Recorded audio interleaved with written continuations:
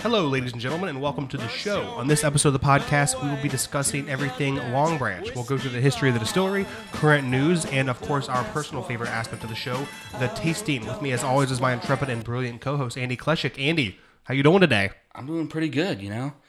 Enjoying, finally, we got some good weather here in Cincinnati consistently, so yeah, enjoying that. About to watch some preseason football tonight. Hell yeah. Any particular games you're excited about?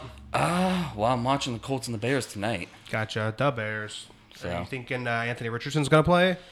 I'm thinking, I mean, they named him the week 1 starter, so I think they're going to play him a little bit here. Gotcha. Got to see more of what he can do. Yeah, that'll be cool to see him out there. That'll be good. Yeah. I know the Titans I thought had an interesting matchup too tonight. There were a couple good games. Yeah, there's a few ones. Yeah, and then I'm with you. We're loving the weather. We're finally trying to get to the pool today. We're going to our niece's soccer game, and then we're going straight to the pool because we just haven't been getting, because the weather's been so up and down. I feel like we haven't really gotten to go a lot.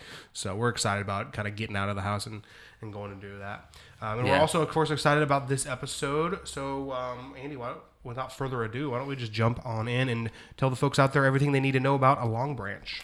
Of course. So, Longbranch is an extension of the in Wild Turkey's staple of brands that they have, alongside, obviously, Wild Turkey and all the labels under that, and then Russell's Reserve, everything there, and then some of their liqueurs. But I believe this is maybe outside of a couple of the liqueurs that they've released under the American Spirit or Wild Turkey American Spirit name. This is, I believe, their newest offering in the Wild Turkey brand. Gotcha. But for a full history of, Wild Turkey, you can go back. I know we've done a few others with Russell's Reserves and other Wild Turkey labels. But for a full history of the brand, you can listen to episode 2, Thanksgiving Day, of the podcast. Way back when, our second episode ever, when we didn't know as much about what we're doing with it. Right. But just a quick recap of the brand as Wild Turkey. It was originally founded in 1891 under the Old Hickory Distillery name. And then who would distill the whiskey and then sell it off to various, non-distilling producers like Austin Nichols, who was actually the company that ended up buying the distillery out in 1971, so about 80 years later. Gotcha. And continued distilling, buying, bottling, labeling, everything.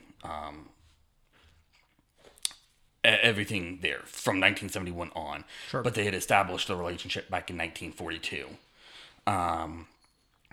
And actually, they got the name for Wild Turkey from one of the Austin Nichols executives going on a hunting trip with a whole bunch of other, I think either salesmen or other executives of the company back in, I want to say, 1942 or 1943 on a wild turkey hunt.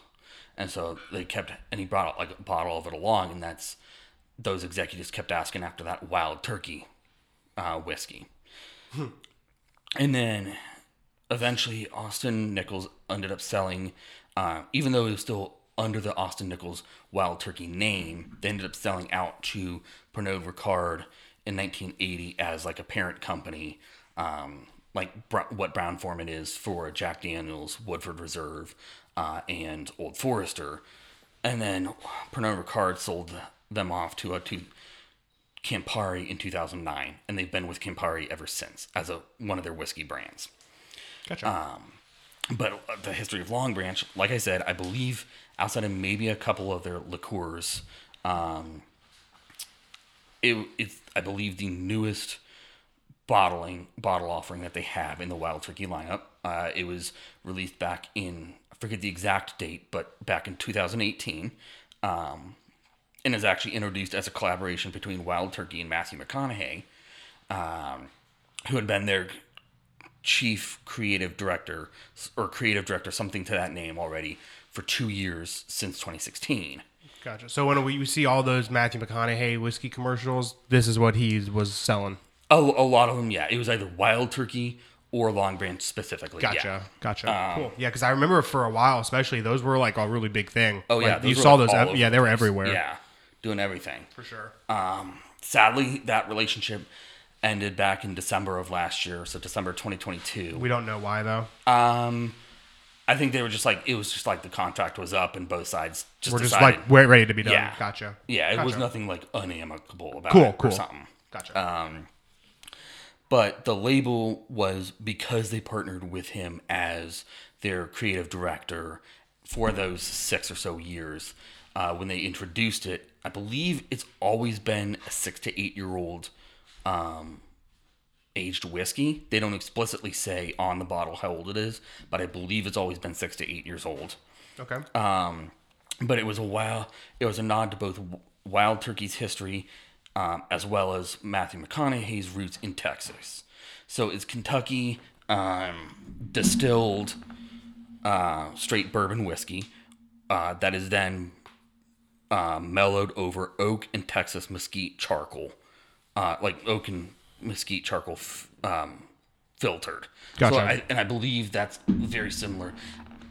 Instead of just doing it where they like get all the particulates out, I believe they do it a lot like Jack Daniel's does it. Okay. Similar to how Jack Daniel's and a lot of Tennessee whiskey brands do it too, for that filtration through to get it a lot more mellow of a taste on the palate. Well, I know. It also makes me think of like Ezra Brooks and a lot of the products that come out of there. Yeah, because they do that charcoal filtration. Yeah, which I'm a fan of. I like it. Yeah, and did you find a mash bill?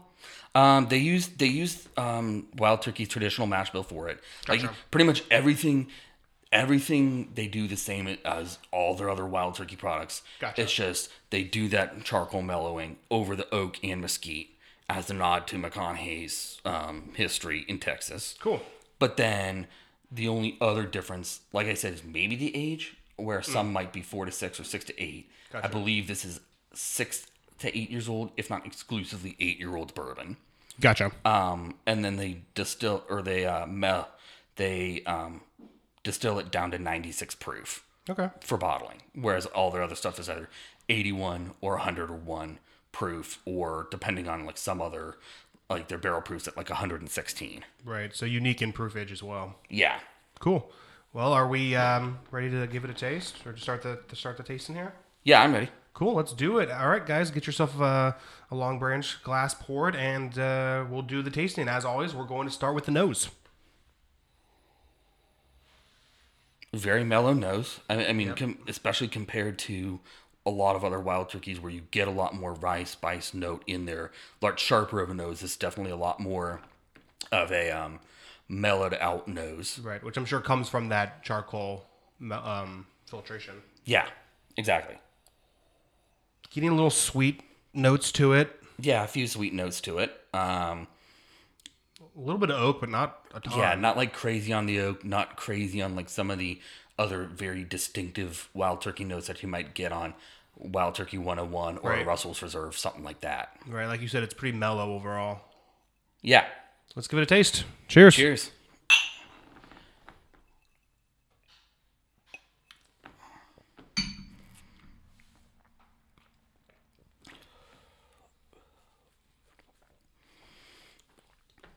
Pretty good. It's nice. Yeah, I mean, you definitely get...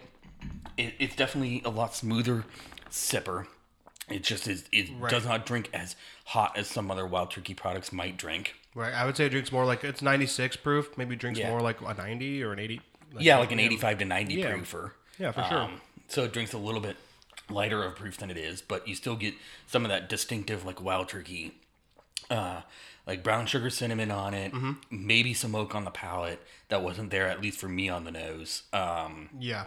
And then you're getting this. I agree. You're getting the sweetness like you got on the nose, but definitely more of the, of the on the palate, more of the oak on the palate. Yeah, it's. I mean, it's really good. I really like it. Yeah, it's not like super complex, but I mean, it drinks really, like you said, drinks really well. Not too hot, and it's not it lets you know it's there. Yeah, and it's not the most expensive product either. I mean, it's here in the northern Kentucky, Cincinnati area. It's I want to say $35-$40. So it's like for the price point, I think it's good. Yeah, 100%. That's very big fan. All right, folks, that's it from us this week. Make sure you go over to Apple Podcasts, Spotify, or wherever you get your podcasts. Please subscribe, leave a review, listen to, share every episode of Distilled Discussions. We really do appreciate your guys' support. Have a great week. Pour yourself another whiskey, and don't worry, America, we'll be here to drink with you next week.